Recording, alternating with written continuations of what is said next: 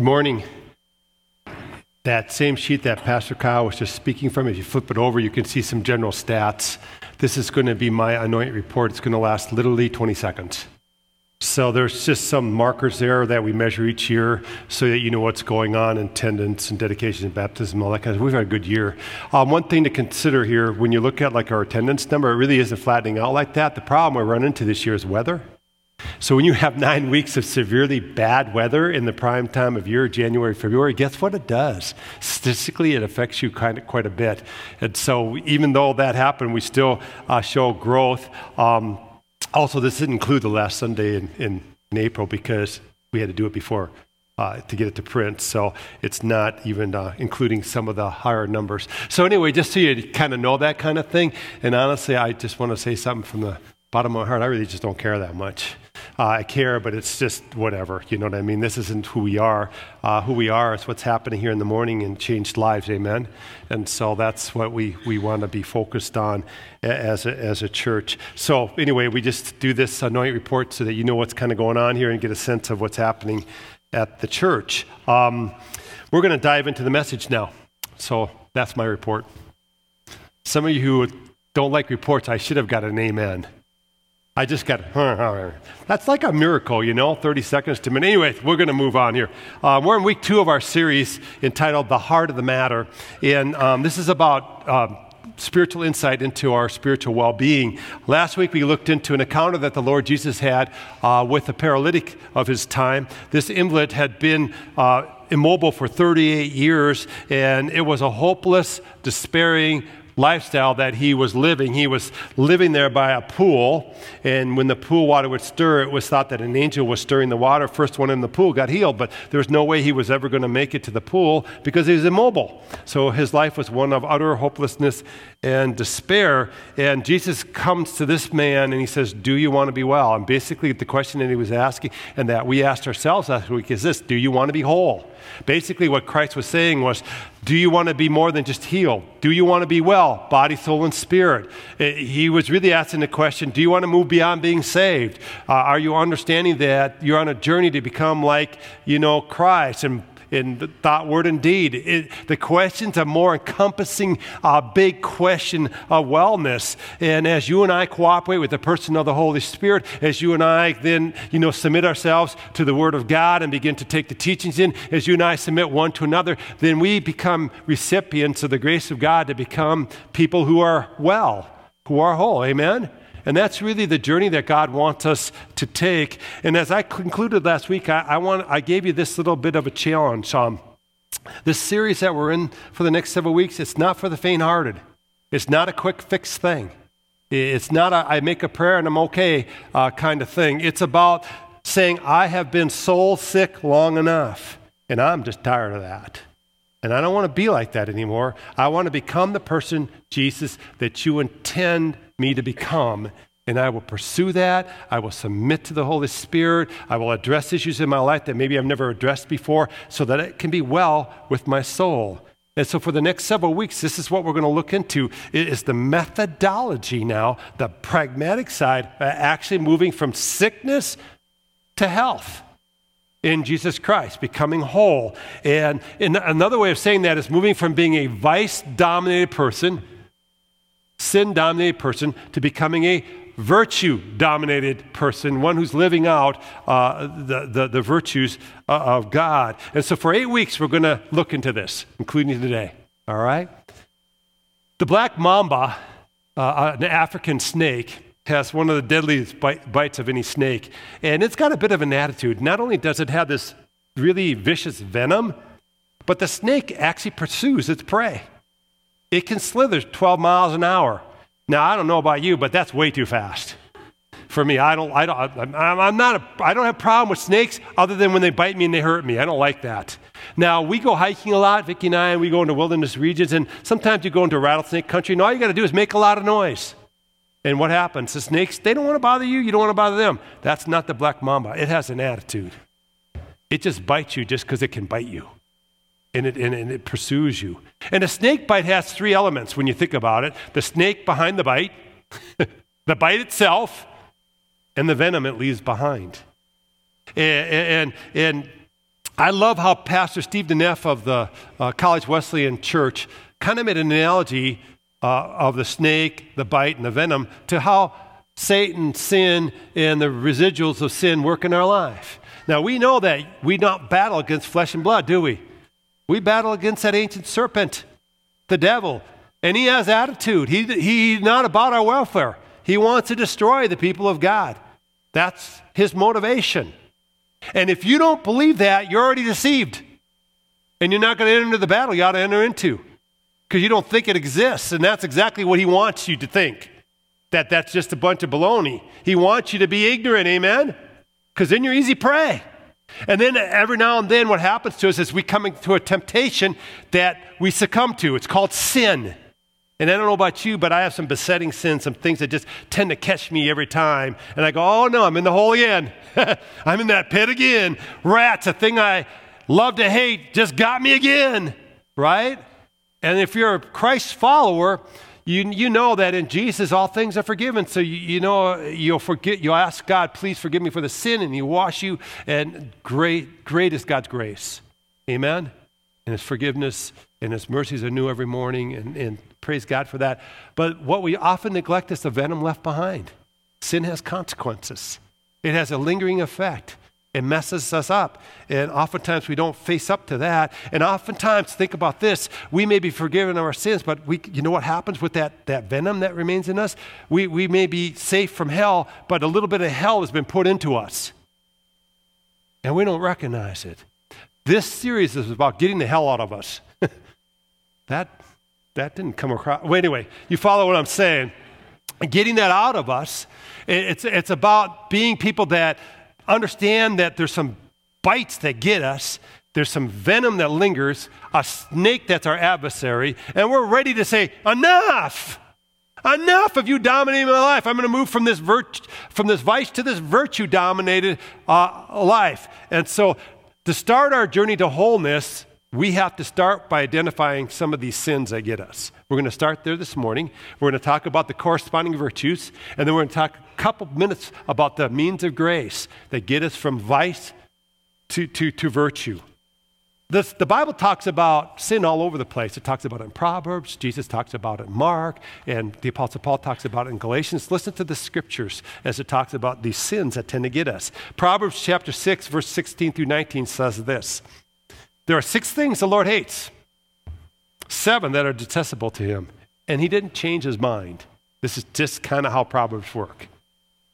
Haughty eyes, that's pride. A lying tongue, hands that shed innocent blood, a heart that devises wicked schemes, feet that are quick to rush to evil, a false witness who pours out lies, and a person who stirs up conflict in the community.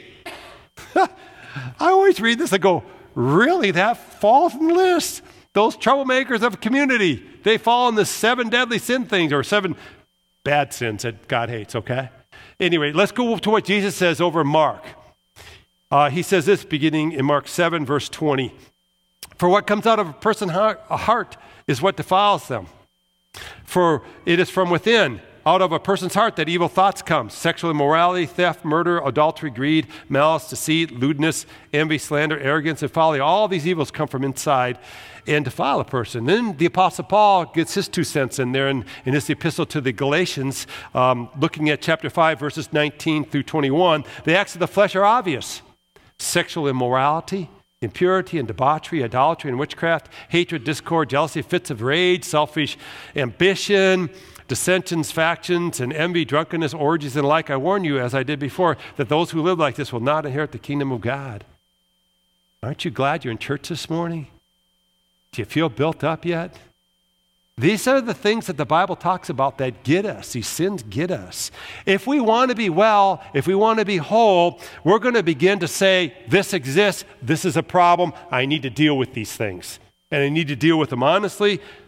Snake, bite, and venom. Amen? I need to deal with them thoroughly. And if you say, I'm not going to deal with this, then you're doomed to be over here. Because you can't ignore it. You can't say it doesn't exist. It's the reality that we live in. Now, looking at these sets of verses that I just shared with you, and of course much more of the Bible, the ancients came up with what they called a list of 7 deadly sins. In 415 AD, a fellow named John Cassian came up with a list of deadly sins, and he kind of exported it from the Eastern Church into the Western Church. And then 100 years later, Pope Gregory the Great solidified this list of 7 deadly sins. And they were all, of origin from the scriptures that I just read to you. Can you guess what made the list? Do you have any idea what made the list of 7 deadly sins? What would be the number one, do you think? This isn't hard. Say it loud. Pride. Pride's number one. In fact, the ancients said pride was the mother of all sins. Every sin problem flowed from pride. Well, the second two that tended to make the list right away were lust and anger. And then there's 7 other ones. We're going to talk about this right now. And I'm going to give you this list. I love how this book that I've been reading calls them fatal attractions. It's really good reading. Sermons on the 7 deadly sins. So I'm reading sermons on 7 deadly. Every time I read one, I go, I really feel a lot better now. Anyway, but fatal attractions is a good name for the deadly sins because they are enticing and they're fatal if we give in to them. So let's walk through what the ancients described as 7 deadly sins, what I'm calling fatal attractions. The first one's pride. And pride is a problem more than we think it is. It's being consumed with self. And self-interest being first and foremost in your thoughts. I'm going to challenge you, and I'm going to do this at the end of the service, if I remember again this week, to prepare your hearts for next week. We're going to talk about pride versus humility. So this week I have an exercise for you. Do not talk about yourself all week long. Not one time. When you're having a conversation, don't tell people what you think. Don't talk about how well you're doing. Just don't talk about yourself. Just see how hard that is. And next week, you'll be ready to hear the message. Second deadly sin is greed. Greed is a lot of the motivation behind our economy. Think about it. More is always sought after. More is thought of as better. We kind of live in a culture where there's this gospel of prosperity almost. If we didn't do better this year than last year, what's wrong, right? In fact, when I give you an annual report, if the line ever goes down here, we think, what's wrong? Because we live in this culture where we think everything has to increase every year. And oftentimes the motivation behind that is really greed. And then lust. Oh my goodness, lust is an issue. It's a deadly sin. I read that almost half of the top selling CDs today include some kind of sexually explicit content. Well, that's probably an understatement. Here's the problem. We think this is now normal. You just go to a movie and you see all this nudity and you see all this explicit stuff, and we think that's normal. And that's the problem. Amen? Is we now have become so desensitized to it, we think this is just the way it is. It isn't the way it is. It's wrong. Now, the next deadly sin is anger. I found this statistic interesting.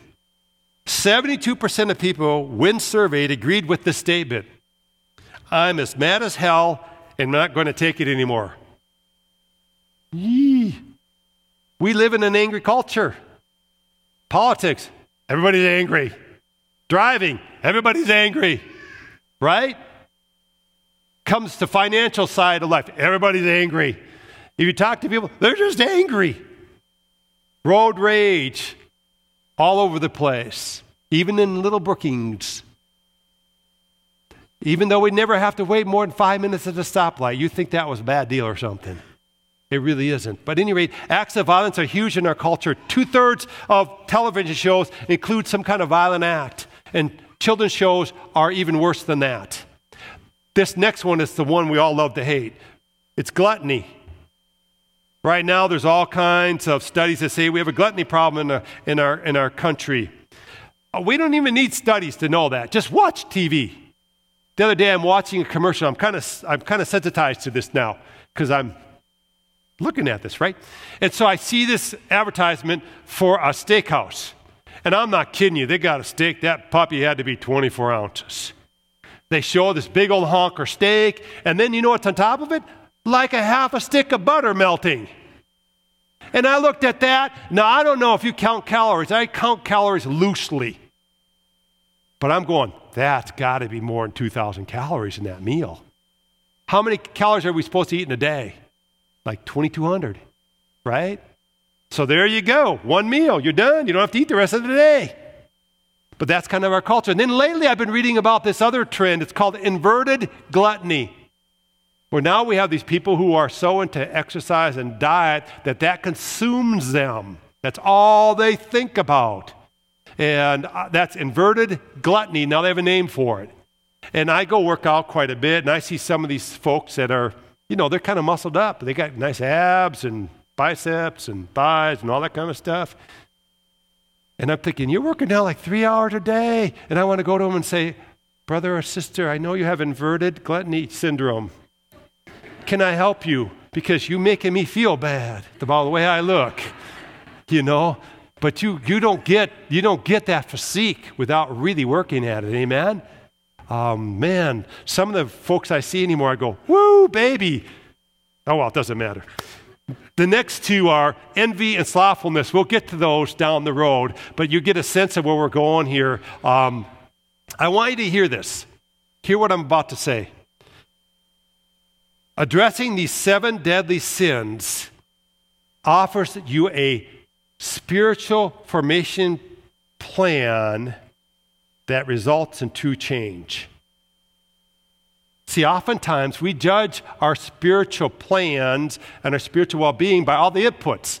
Oh, I might be doing a discipleship class. I might got a good mentor over here. I got this great Christian book I'm reading over here. I'm watching these Christian DVDs. I only listen to K-Love or Refuge or, so I'm doing all this input stuff. But man, I'm still lusting. I'm still angry. I still lose my cool all the time. Blah, blah, blah. And the outcome isn't going along with the income. Well, input is what I meant. Maybe not with the income either. At any rate, you got what I'm saying there. But what we're talking here for the next few weeks, guess what? It gives you the outcome, what you ought to look like. And that's what God, I think, is really, really concerned with. Now, talking about sin here and vices, sin must become utterly sinful to us, folks. That's the beginning point. We got to begin to see that the sin is wrong. Story is told in this Fatal Attraction book. I was reading this. Story is told of a fellow named Ross. He was like the Midas touch guy in a small community. Everything he did turned to gold, and he was well respected and well liked in the community. One day, he shows up into the pastor's office, and he has a confession to make. I hate these moments. They've happened to me. And he says to the pastor, my wife just caught me in an affair. And you go, oh no. And then he said, then I had to admit to her, I've had multiple affairs over our marriage. And the pastor said, Ross, you know that adultery's wrong, right? Oh yeah, I made a big mistake. And he goes, well, I'll line you up with counseling. See, that's what we pastors do when we don't know what to do. We pawn off the people to counselors because they know what to do, right? Okay, a little tongue-in-cheek. About a month later, Ross shows back up to his pastor, and he said, I got to talk to you again. And he goes, I just don't feel any better. I don't feel any better. I've admitted it to my wife. I've admitted it to my kids. I've admitted it to friends. They're doing better, but I'm not doing any better. And they talked for a while and then agreed to meet in a week again. And he comes back in a week, and he says basically the same thing, same vibe, same kind of discouragement that he wasn't really getting any better. And the pastor asked him a very telling question. It was probably a Holy Spirit kind of question. And he said to him, Ross, do you know the difference between making a mistake and sinning? I don't know. He said, you have broken your vows that you may be before a witness of people and God. You have not kept your vows. You are sinning when you do this. You are committing adultery. You're not making a mistake. You are sinning. And sinning needs to be addressed by admission and confession. Then you can be the recipient of forgiveness and healing can begin. And they had a great moment of confession and admission and a prayer of forgiveness, and it broke the log jam in Ross's life, and he began to be the recipient then of forgiveness and healing, which brings us to this point. Under sin must become utterly sinful. There has to be an admission and confession of sin. When you're over here, you're doing something wrong, you have to admit it and confess it. And then that leads to forgiveness. As 1 John 1, 8, 9 tells us, if we claim to be without sin, we deceive ourselves and the truth is not in us. If we confess our sins, he is faithful and just and will forgive us our sins and purify us from all unrighteousness. And that's the beginning point, but that's not where it ends. And oftentimes this is what the church does. It does this and it stops. And that is the problem. And we see people sinning, admitting it, confessing it, being forgiven, doing what? Sinning, admitting it, confessing it, being forgiven. I feel like it's a washing machine cycle. Ring, ring, ring. And the person never gets any better. You know why? Because at some point, you have to step out from being under the vice to being under the what? Virtue. You have to step out from saying, okay, I'm sinner, and you have to step into what God has for you as potential of what you can become. And that's what this series is all about, identifying these sins, but not staying there and getting under the virtue of God. You see, we have to begin to see that God's nature is contrary to sin. That's why he doesn't want us over here, because we can't really fellowship with him when we're over here. For instance, Steve Neff said this, and I'm quoting Steve a little bit today. He's the pastor of College Church, and I've been reading some of his materials in preparation for these messages too, and he is really insightful. But here's what he says about God's nature. Sin is inconsistent with God's nature because it is not the way he is. God is good and true and beautiful, and the law is a photograph of this. Think of the Ten Commandments. By his nature, God keeps his vows, so we should not commit adultery. God gives life, so we must not kill. He provides, we should not steal. He is truth, we should not bear false witness. He satisfies, so we don't have a need to covet. Indeed, we must have no other gods before him, because in fact, there are no other gods before him. When he tells us what he tells us to do comes easy to him because it's his nature. It is who he is. The degree to which it is hard for us, to be like God, that is the degree to which we are not converted. That there needs to be deep soul work done in us. Whether we're Christian or not, God's desire is for his people to not only keep his law, but to bear his image. And I think another analogy that the Neff used in his writings really helps us to begin to understand what God has for us. He talks about he has some friends that love to restore old cars, and I know some of you do that in here. And so most of them do so not because they are dissatisfied with new cars, it's just they like the classics and they like the process of restoration. When they begin the process, they go shopping for a clunker, and they usually pay way more money than it's worth, the Neff says, because they see the potential in it. Not long ago, a friend, the Neff says, named Marvin, invited me into his garage where he said he was hiding a gem. All the way from house to garage, he boasted about his 1964 Pontiac GTO. It was a fire truck red. Now, I know the one behind me is 1966. Some of you car nuts are going to tell me that's not 1964. The reason being the 1964 just doesn't look that good.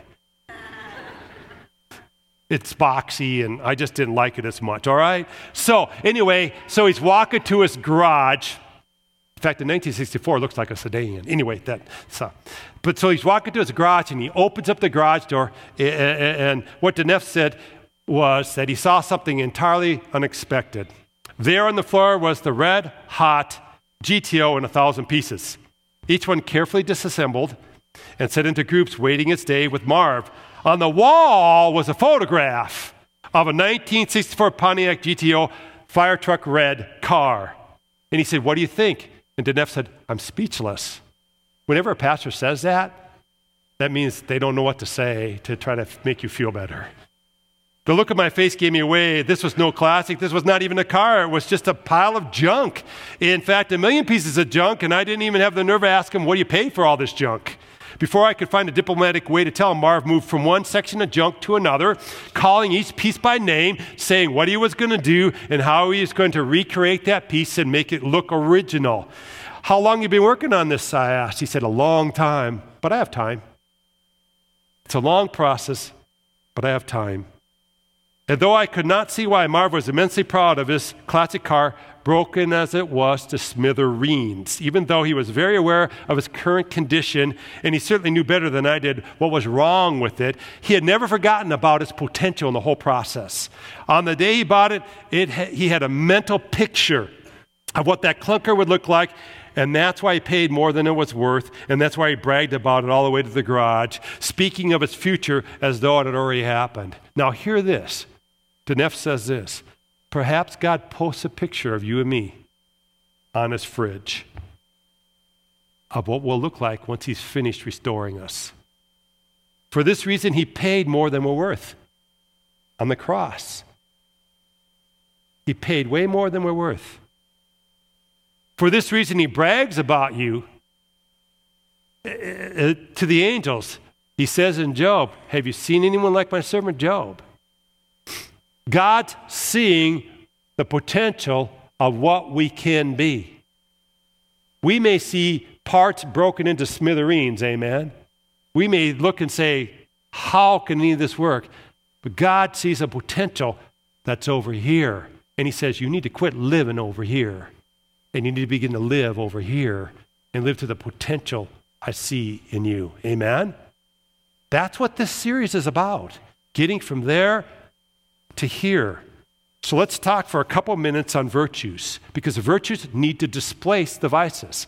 Now, the word virtue just means God-given, grace-imparted capacity for goodness.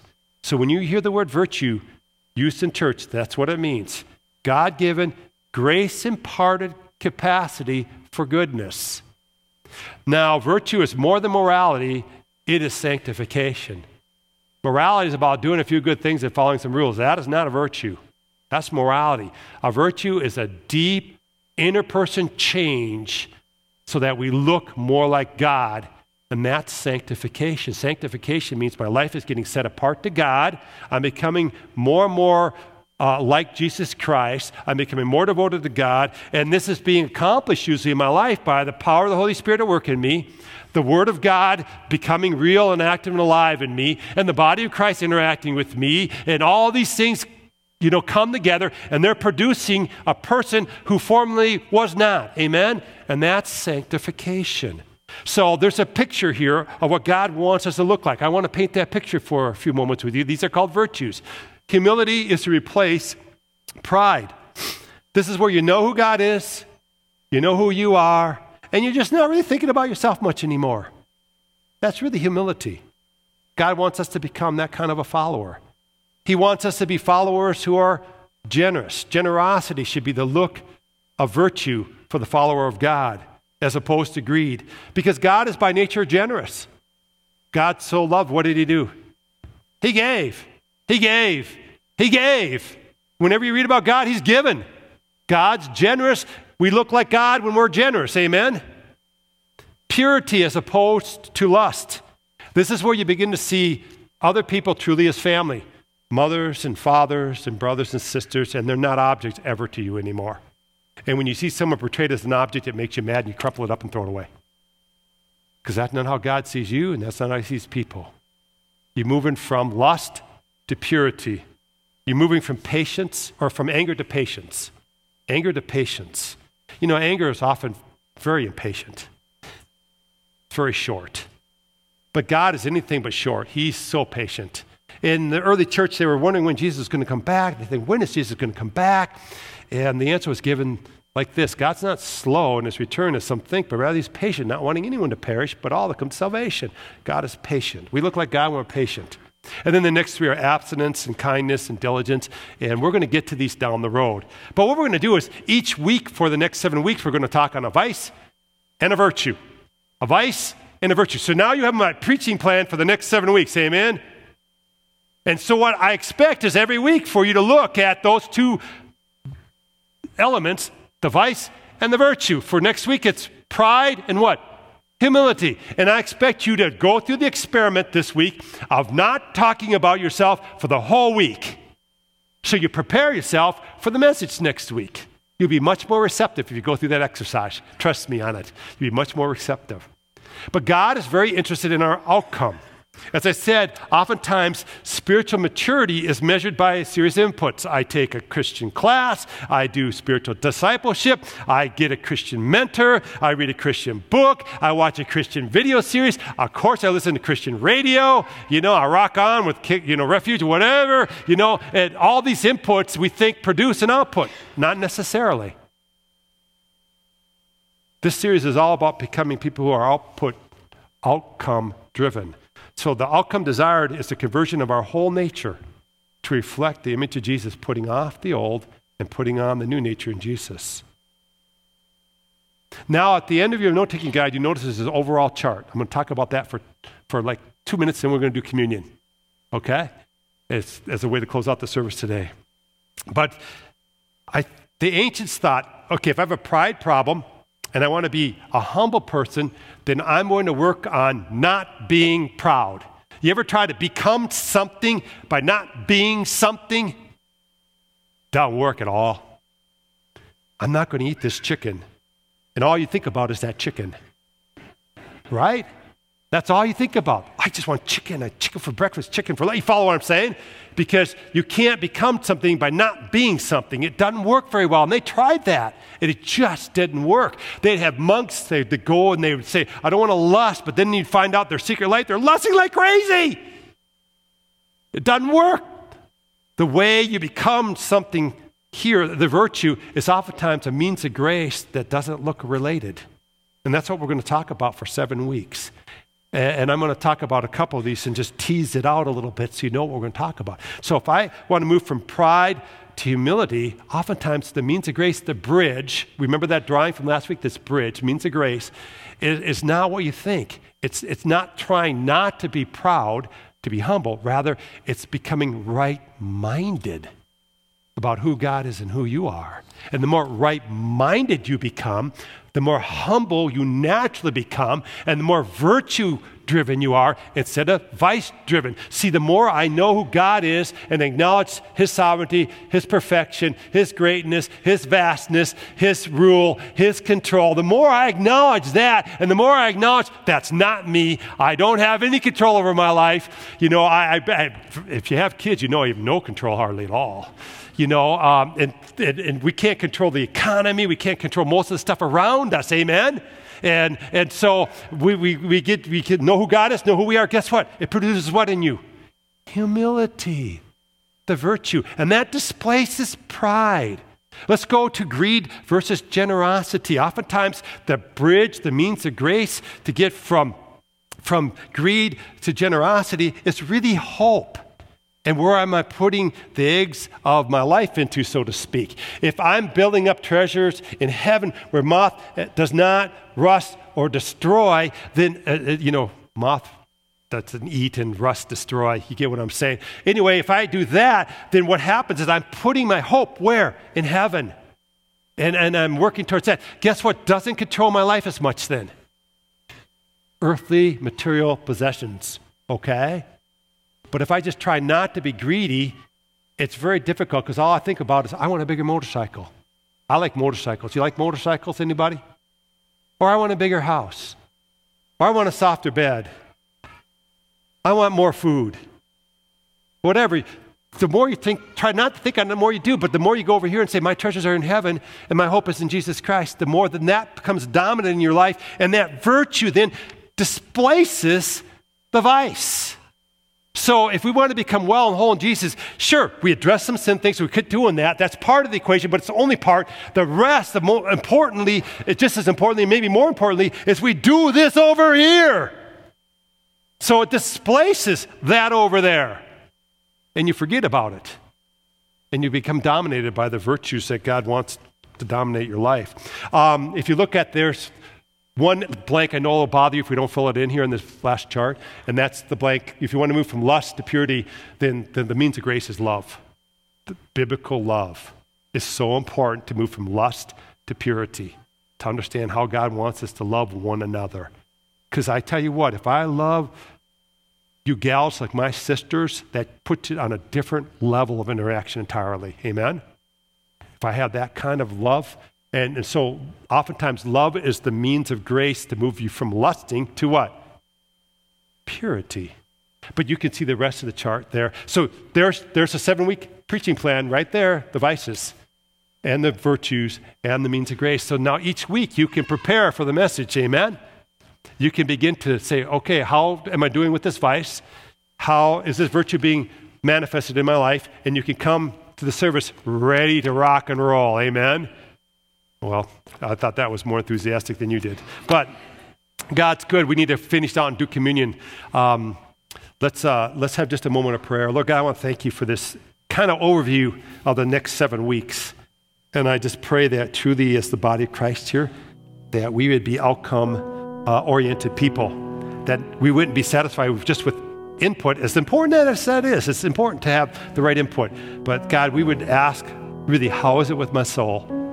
Am I well? Am I whole? And be honest and deal with these areas on both sides of the equation, the vice and the virtue side.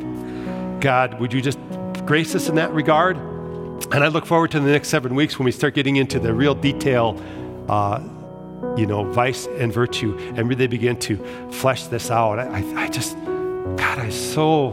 pray that it would be life-changing for us. And I pray that you would just grace the body here to even go this week saying, okay, I'm not going to talk about myself all week long, and just try to do that experiment and begin to just have a genuine interest in God and others, Lord. Let's pray these things in your name and by your grace. And all God's people said,